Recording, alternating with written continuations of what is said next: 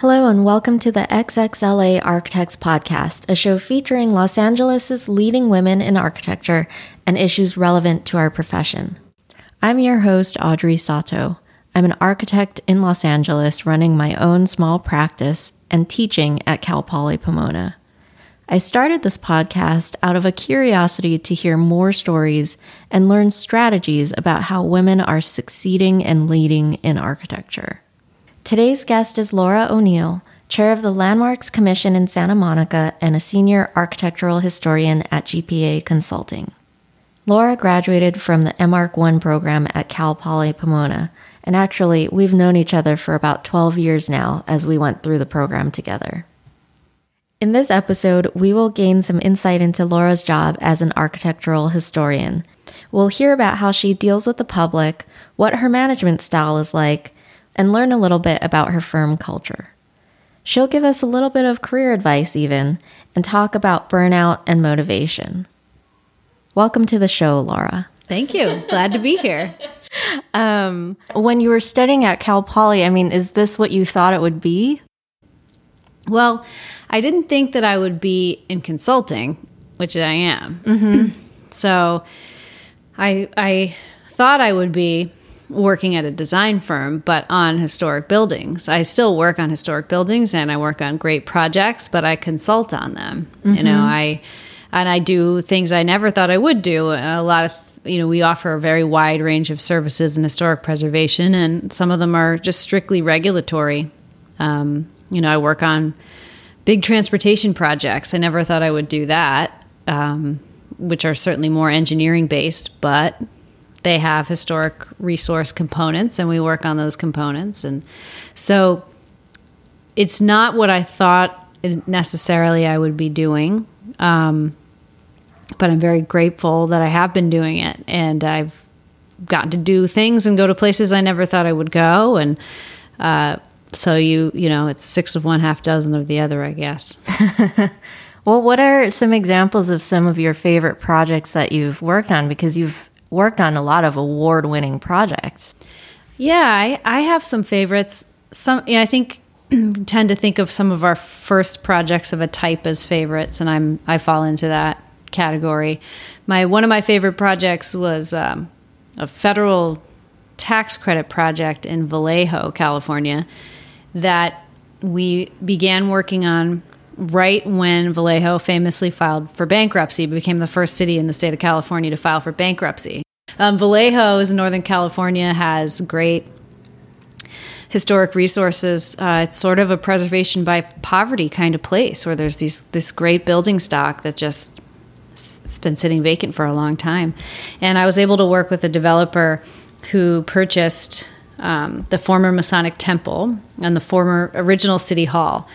The City Hall was just a very small building, and then the Masonic Temple was the large building, and they shared a party wall. They basically shared a block. And they turned the property into artist lofts, actually, and their income subsidized, rent subsidized apartments. Mm-hmm. So the low income, affordable housing units, live work style lofts. And it was really a challenging project. It was my first tax credit project, which basically means we helped the developer navigate the state and the National Park Service and the Secretary of the Interior to get a 20% tax credit for the rehabilitation of the buildings, which they combined with affordable housing credits to make the project viable.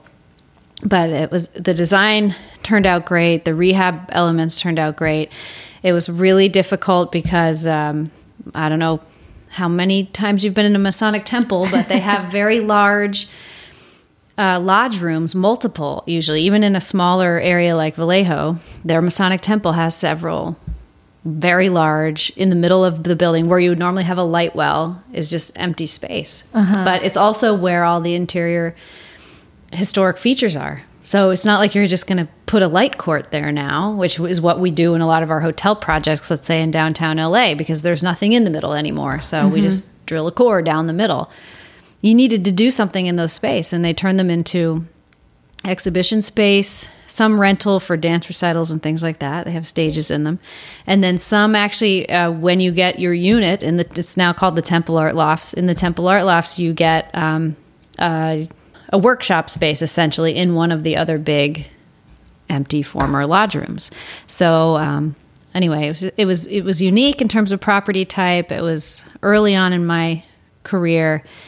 Still rewarding. It did win an award. So it was rewarding and awarded. I mean, they've cited it as a great early redevelopment project in the city. People love living there. You know, when we would go there for site visits and construction meetings on site, people would come up to us and ask when they could rent a place in the building. So it's just one of those feel-good projects. Yeah, I mean, that's nice. I think that your job probably lends itself to a lot of feel-good projects because you are taking a historic building and maybe it's not in the best condition, but rehabbing it and bringing it to a use that's suitable for our needs now and the future. On the one hand, yes, and we're grateful to work on those. On the other hand, a lot of people don't like you too. Everybody likes a historic preservation project until they own that historic building. And then they're like, say what now? I'm not so interested in preserving this historic building. I would like to demolish the building, please. So we get our share of controversy as well. Yeah. Yes, and that's one of the questions I wanted to ask you actually is, as a commissioner and also as somebody who's working on the other side of things, I'm sure a lot of times you're dealing with clients or the general public and you're not a popular person. Yeah. How do you deal with that? Well, with clients, in the best situations, they're experienced developers or government entities in which, and or they have good lawyers, good land use attorneys who are very logical. And, you're talking to them on more of a logic-based standpoint. And our job in those cases, if they don't want the historic property, is to just give them the best advice we can, and what they can and cannot do, or what the hurdles might be if they do want to redevelop the property entirely, or maybe make changes that the city, state, or federal government may not want to approve. So in that case, we're just calm and logical. We present our case and we give them the best advice we can. That's the essence of my job. I'm a consultant. I advise. And my job is to give good advice, just like an attorney would. Mm-hmm. So, or your accountant, same kind of thing. So in that case, that's the approach. If they really are unhappy, we simply say you're free to seek the peer review of our work by another qualified consultant. If you would like a list, I'll give you a list of other qualified consultants. Or you can throw a report in the trash and get a new report because, usually it's not public information yet. So the client side of things, we have our great repeat clients. And then if they're newer to the game or, may not like what they hear, we just deal with it diplomatically, but maybe sometimes part ways. From the commission point of view, it is interesting. It's a great thing to be involved with. We have a lot of feel-good projects in the community as well in Santa Monica, but we also have a lot of angry people. And we also have people who will try to use historic preservation for non-historic preservation intents. So I would say most of the time, when it's particularly contentious, one side or the other of the contentious spectrum is not really interested in historic preservation or not. They're interested in, not losing another apartment building, even if it's not really a historic apartment building. Mm. Or they don't like their neighbor. I mean, we will have people come and character assassinate each other. We will have people come and character assassinate us as commissioners if they don't like our decision. But in that case, as chair of the commission, and just as when I'm not the chair, just as a commissioner, we just try to treat the people with respect. Luckily, at a commission hearing, we have rules of order. People are limited in the amount of time they have to speak. And they're not limited in their freedom of speech. It is a public meeting, so they can threaten us and do any number of things, but they do have a time limit on their threats. And we try to bring the arguments and the emotions out, take them out of the room and bring everything back to the issues, and just keep reminding people what we actually have jurisdiction over. We can't control if your landlord wants to raise your rent, for example. That's not within our jurisdiction. So it's just reminding people of that, and frankly, letting it roll off your back if somebody gets very emotional. Our job is to be logical and reasoned. We're a quasi-judicial body, so we make judgments, and the idea is to do it in the most objective and logical way possible. Well, it sounds like you're well suited to this job. I mean, knowing you personally, I think you are a very logical, reasonable person, and you're not going to sugarcoat things, but you're also not going to deliver news in a way that's, inflammatory. Yeah, we try to be gentle, and like I said, for clients, the goal is to give the best advice possible. We're not. The confusion is when the emotions get high when somebody mistakes you either for an advocate or an opponent. If you can steer conversations back to what the issues really are, what you have jurisdiction over, and to the fact that you are either in my professional capacity, I'm a consultant and I'm here to give you the best advice I can. And my advice is that everybody is going to say this is a historic property and you need to change your project. That's the best advice I can give you. I'm not with the LA Conservancy or the Santa Monica Conservancy. I'm not an advocate. And then on the other side, on the commission, it's to remind them that we can only make decisions based on the evidence presented at the hearing. We can only make decisions on certain things based on our rules, based on the laws. So if you can, most people are reasonable when you remind them of these facts and the emotions subside. That's great advice. I think it translates to many professions, not just yours. And it's good advice to remember. I think that, oftentimes in this profession, it is very emotional, talking about places and buildings with history and just putting a lot of money into developing something, whether it's a house or a huge hotel. People are vested, and yes, they are. It's part of our communities as well. Yeah. So what would you say you've learned from being a commissioner then? Well, I've learned a lot more about my own particular community, for one thing. I mean, my practice is statewide. I work all over the state of California. And I have to learn, that means the different laws that apply and ordinances and survey histories and everything of places all over the state. You kind of can forget the nuances or the intricacies of your own backyard. And so it keeps me grounded in my community. I had worked on a couple of projects in Santa Monica before, but to really have to know the laws, from our ordinance to the zoning code to the planning code. I mean, we need to know, what the Architectural Review Board is doing. We need to know what everybody's doing. I need to know what the peer is doing because I'm a liaison to the peer board.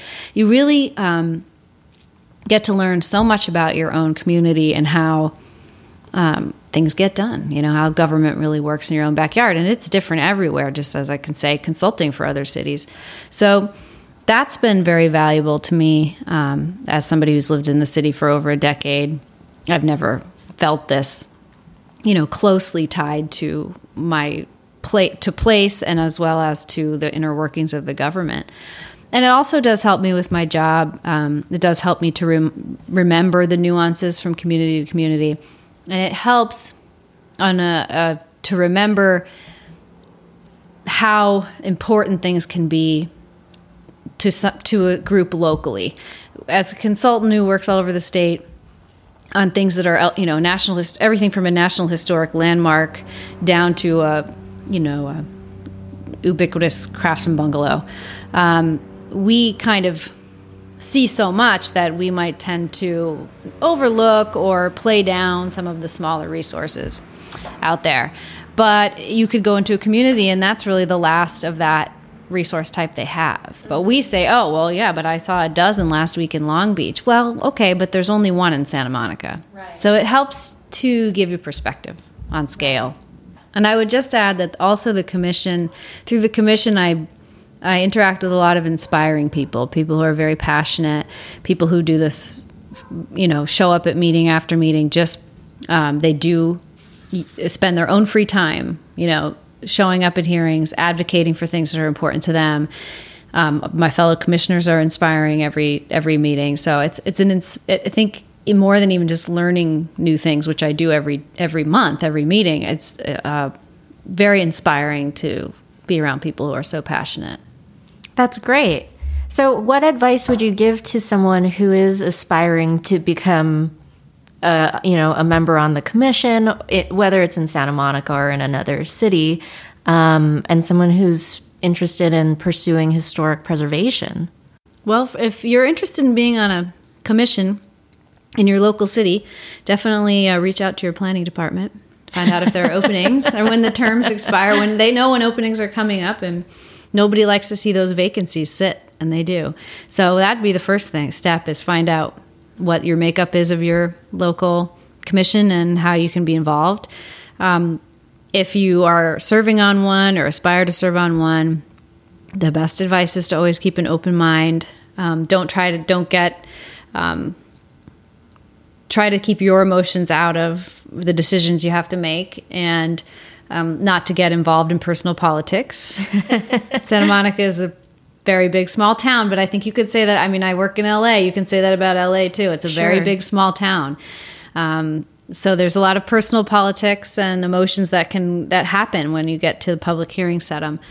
And so I think it's important to always try to keep an open mind, try to keep that stuff out of it. Don't listen to the background noise so that you can make good decisions. That'd be my advice there. If you are interested in a career in historic preservation, there's lots of different ways to go about that. There are, just in my own firm, we offer so many different services and cater to so many different types of clients that we're actually a little bit unique. Firms tend to either be regulatory and work on federally funded projects, or be more architecture design related and work on physical projects, and things like the Vallejo project I mentioned that are tax credits or Secretary of the Interior Standards compliance. But we kind of do a little bit of everything, or a lot of everything lately. We're very busy. And I think that's a good thing, to be able to look for some place, either one place where you can try each of these different types of service areas and the different avenues that are available in historic preservation, or to move around a little bit, intern a bunch of different places, really see that there's kind of breadth to the field. There's not just one thing you can do. There's a lot of things, and some people find themselves more oriented toward like a large transportation project that takes 5 years to complete, and they're really great planners and, very organized, and this is perfect for them. And they get to look at interesting resources. All of the historic bridges in downtown LA, for example, they're incredible resources that we look at through our transportation projects. It sounds boring until you realize there's some cool stuff out there. Or there's people like me who are more oriented to reading plans and, solving problems in terms of design. How are we going to both appease the building department and make sure we don't ruin the historic building? Then there are people who are, more oriented toward that kind of problem solving versus the long-term planning. And there's a million things in between. So I would say, first, know that there's a lot of options out there. I mean, you could even work in advocacy. There's a lot of ways you could go. But the second thing would be to actually try those things out. I interned for government. I interned for an architecture firm. Where I work now, we started out with certain service areas. We brought in some other principals. We expanded into other service areas. So I kind of got a multi-firm experience by staying at the same places through growth. So try stuff out and see what you actually want to do and where your strengths actually lie, and then go that direction. Don't be limited. Not in the beginning.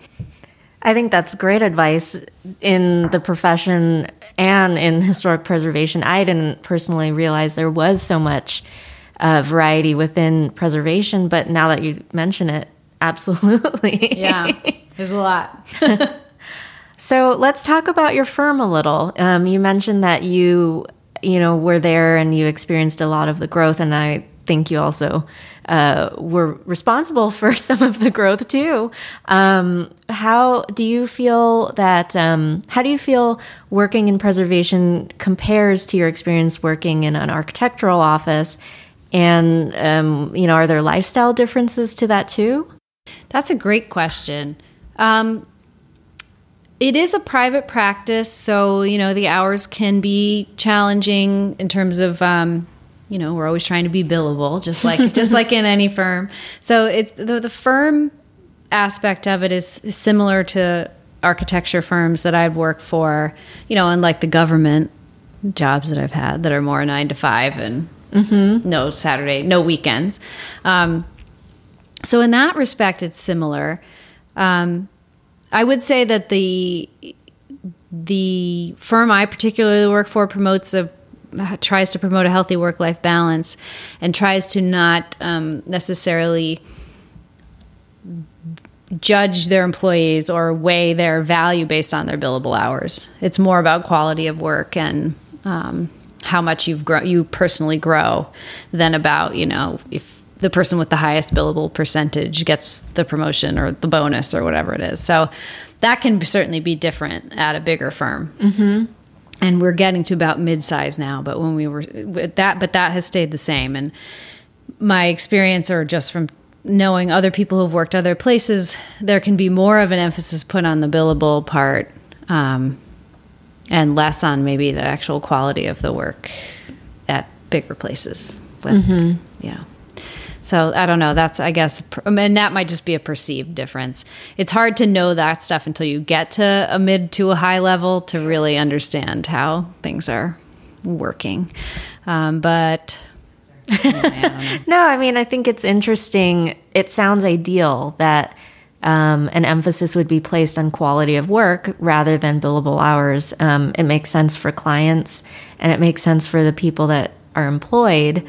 In ensuring that the work product stays high quality. Yeah. And like I said, it's a firm and we have deadlines and we have clients and hiccups can occur. And sometimes the only way to get over those hurdles is to work a few long days or things like that. But it is interesting to work for a smaller company in that, if I have to work 3 really long days, on the 5th day of that week, I can say, I worked my hours already. I'm not coming in today. Or I'm coming in for a half day. Mm-hmm. Or I'll work from home for a half day. And I have the flexibility to do that. So that's a really nice lifestyle thing. And because at the end of the day, for us, we're not expecting people to be billing or logging to their timesheets more than 80 hours in a pay period. Mm-hmm. So if I get my 80 hours and, it's the last Friday of that pay period, then I don't have to work that Friday if I don't want to. If I don't have appointments and meetings, obviously there's things that have to be done, but I do have the flexibility to say I've worked my billable hours and I'm not expected to work 60 hours a week, only 40, so I can be done now. So That's nice. Yeah. That seems ideal. I think a lot of millennials and a lot of parents or caregivers would really love to have that sort of flexibility. Yeah, we are very appealing to families, people with families, I think. Mm-hmm. Caregivers or whether they're caring for their elderly parents or their young children or even pets from time to time. If your pet is sick and has to go to the vet, you can take your pet to the vet without taking your valuable PTO. You can just work an extra hour on the next night or something, with our flex time and make it up. And I do think that's just logic too. Sure. But I've noticed just hanging out in your office, it seems like there are more women there than men. Do you think that that's a factor as to why maybe your office, attracts more women? Or I don't know if it's why we attract more women, but I think it set the culture that we're a woman-owned business that was started by a woman. So our company was started by Andrea Galvin, who started as basically a sole practitioner out of her house and then hired a couple employees. And then, fast forward, it snowballed into now we have, I think, at least 35 people in about, 12 to 15 years' time. And a lot of that growth has just been within the last 5 or 6 years. So I think because the culture started with a woman who had 2 young children, who started the company for 2 reasons. One, because she had 2 small children and it was hard to work for somebody else, but also because she saw kind of a hole in the market for good consultants. She had worked in more of the reviewing side previously and saw bad work coming in and thought, I can do good work and I can have a better quality of life and probably make more money. And I'm sure that they do then instead of government work. So that was the whole idea when she started the company, was to have a better quality of life and do better work. So when you start the company that way, as long as you stay to those values, you pass them on to your employees as you grow. So that's remained a value, is that people have a good quality of life and that they have a healthy work-life balance. Before these words were buzzwords, we used these words where I work. So I think it's not that we... it's sort of like not a goal to attract more women or anything like that. But I think that it started with a woman, has sort of snowballed from there. And now as we've grown, of course, we're getting closer to an equal ratio of men to women as we grow. But I do think that women may be attracted if they either have children or look down the line, because they know that we're not having people punch in and punch out necessarily. We're not, micromanaging. We have flex time. We have a 980 schedule, which people take advantage of. We have a lot of new moms who will stay with us after they will come back after having children and stay with us, because we will let them work whatever hours they want in the beginning. If they only want to work 30 hours a week, that's fine. They can work 30, there's no nope, if you're not 40 hours, right, find something else. So I think we may attract more women because we're accommodating. But I really think it just goes back to the genesis and the reason that the company was started in the first place.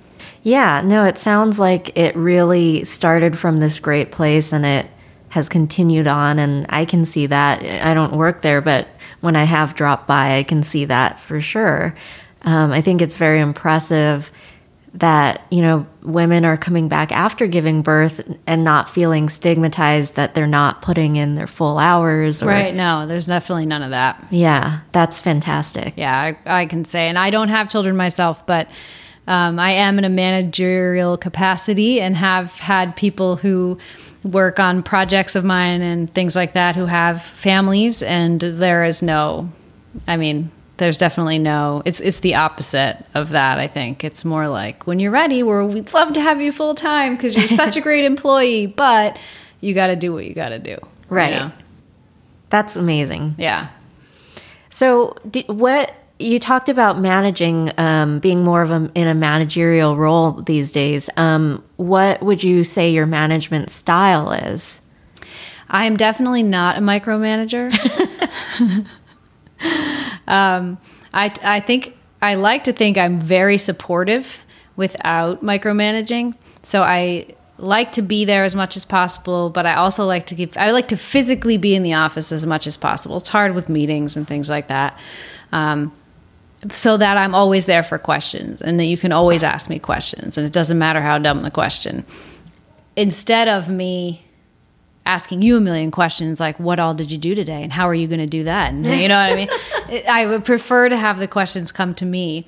I usually like to do a fair amount of work up front and set things up, sort of answer some of the questions, but not necessarily give people the answers. I just know what the answers are because I've done, my fair share of hours of prep work that I would normally do if I were doing the project myself. But then walk through things with whoever I'm assigning the project to, kind of give them a little laundry list of the tasks that I would normally do if I were doing this, but always with the open door of, if you know of a better or faster way, especially because you're younger and probably a millennial, to do this, please tell me what it is and do it that way.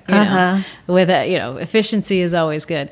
So I like to think that I am available, that I am friendly, that I am, get projects organized so that other people can take ownership of them. I like to check in on things depending on the length of the project. Really no more than a couple times a week. I like to give people freedom to figure things out. I like to give them freedom to fail, and come and say, oops, and then we fix it together. That's the way I prefer to operate. I don't like to micromanage tasks or, schedules or things like that. I like to have employees I can trust, and then they can trust me. Yeah, that's a good point, because I think that management style probably works very well for certain types of self-motivated people, for example. Right. What happens if you get someone who's pretty shy, or isn't very, engaged with the work? That can happen. I mean, it's not all rainbows and butterflies. Partly my style comes from the fact that when I started, there were very few people around. We had a very small group, and a few of us all started at the same time, and we would troubleshoot things together because, frankly, the people in charge were out trying to get more work. We were a young company with not a lot of work. So their focus is on going out and getting the work, less so on managing projects. So we all became very young project managers, maybe too young, kind of a sink or swim type of thing. And I feel like I learned so much so fast that way, but sink or swim is not for everybody. So I try to be in between. There's definitely a lot of support there, a lot of answering, a lot of laying things out. I like to talk a lot of big picture stuff. I don't like to just give, even if it's a summer intern who's going to be there 3 months, I don't like to give them a task. I like to sit with them for an hour and tell them all about the Section 106 process so that they know why I'm asking them to do this one mundane task. But I think it helps. I think it helps for the shy people. I think it probably bores some people, and that's fine. I don't mind being boring. But if you are shy or you are intimidated, I think it helps because you develop a warmth or like a comfort level, with the material, or you feel like you fit into a bigger, I don't know. I don't want to use a bad business analogy, not wheel. I don't know. You feel like you fit into a bigger part of an important process. Right. What you're doing matters. Yeah. So if you're not particularly self-motivated, that can help. Or if you're very shy, I think the time investment up front helps. People feel more comfortable asking questions. But sometimes it just doesn't work. Either somebody isn't self-motivated enough. And I'm not the only person, who's in a higher level position at my firm who also operates the same way. We do have 6-month probationary periods when schedules are less flexible, and by and large, we have a good interview process. I think that's a big part of it. Really, like the way you screen people, because you get a lot of applicants and it's not easy, and a lot of them are qualified on paper. Right. So looking for somebody who seems like they are not afraid to, for example, if somebody's isn't afraid to ask me a question in an interview, and they may or may not. It may or may not impact whether they get a job. They're probably not going to be afraid to ask me a question when we're working on a project together. Right. Do you think that you're maybe a natural born leader, or is this something that you've worked on? I don't think I'm a natural born leader. I'm actually very much an introvert, despite the fact that I force myself into these positions of like public speaking and things like that. They stress me out enormously. I get anxiety, and like I'll go home and like replay everything that I said at a commission meeting or something and not sleep for the whole night, because that is an introvert. Or I'll be like exhausted because I had to talk to strangers for a while at a party or something. I'm an introvert. I think most born leaders are extroverts, politicians and things like that.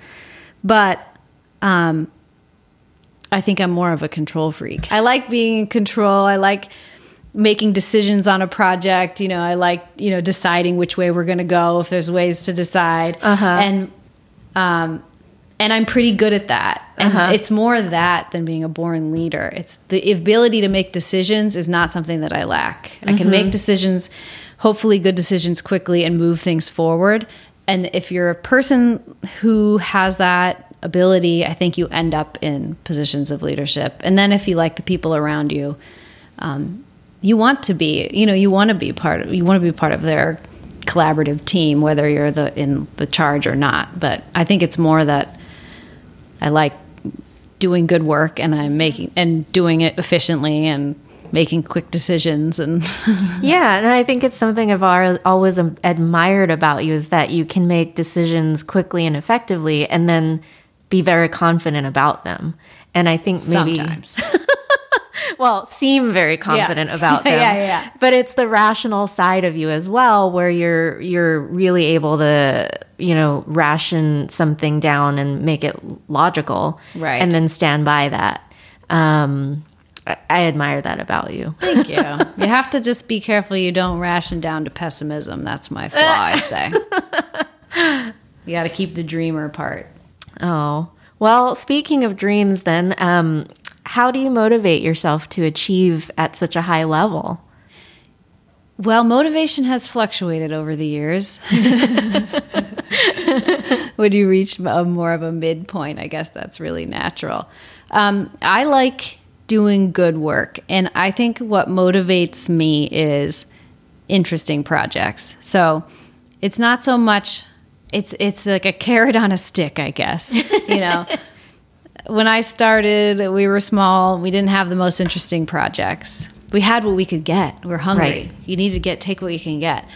But the more you do that, if you do a really good job, the better projects you get. It just happens. I mean, it sounds fluffy, but it's not. That actually does happen. Mm-hmm. If you take crappy projects and you do a really good job at them, that is a building block. And you never know where the person you did the crappy project for is going to end up someday, and they're going to want to hire you because you did a good job. So doing a really good job motivates me.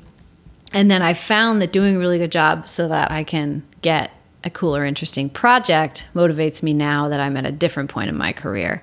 Yes, I have to take the bread and butter work, but, if I get an RFP or something across my desk and it's something really cool that could be really fun, or like a very important landmark property or something like that, that is a motivating factor for me. I want to win that project, and then I want to do a good job because I want them to hire me again. Mm-hmm. Sound advice. So it's a carrot. It's the carrot on the stick for sure for me. In front of the horse. I'm the horse.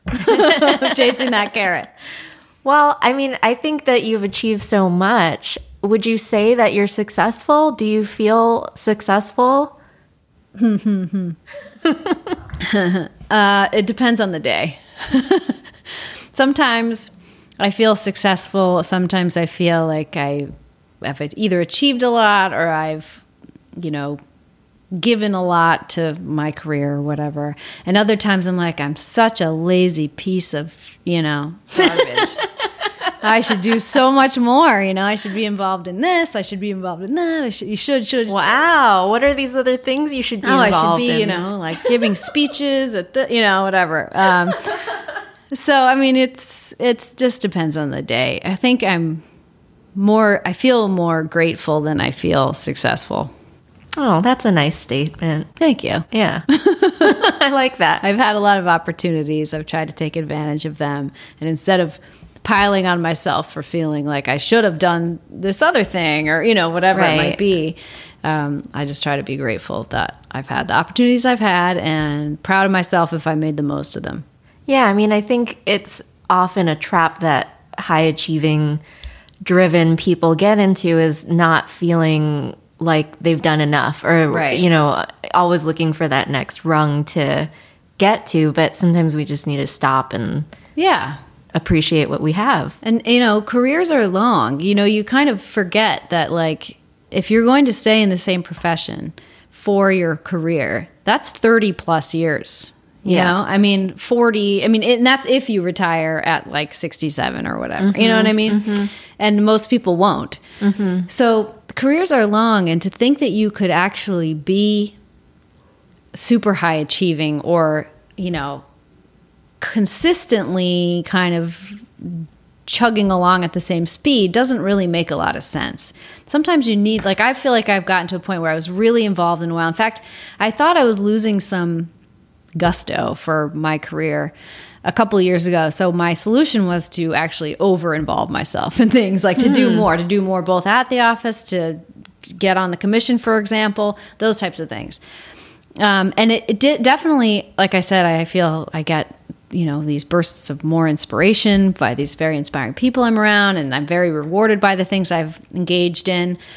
But at the same time, I'm now feeling burnout. You know, it's 10 years in with the same place and at the same firm and doing this, although it's changed drastically since I started, it's still, there's this feeling of, you know, the sameness about it.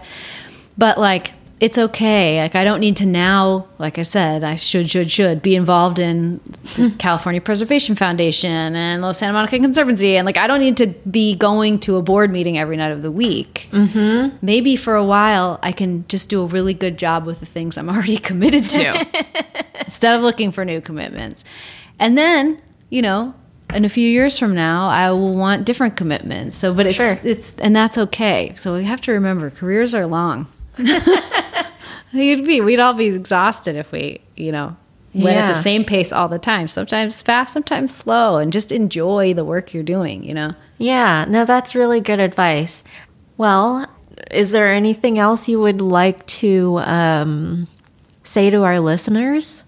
I don't think so. Like I said, I'm grateful. I look forward to whatever whatever comes down the line, and careers are long. Parting words, yeah. Thank you for listening to our very first episode of the XXLA Architects Podcast. You can find us online at www.xx-la.com, or you can reach out to us on Facebook, Instagram, or Twitter at XXLA Podcast. Please subscribe and share this show with your friends. I'd love to hear from you, and thank you for your support.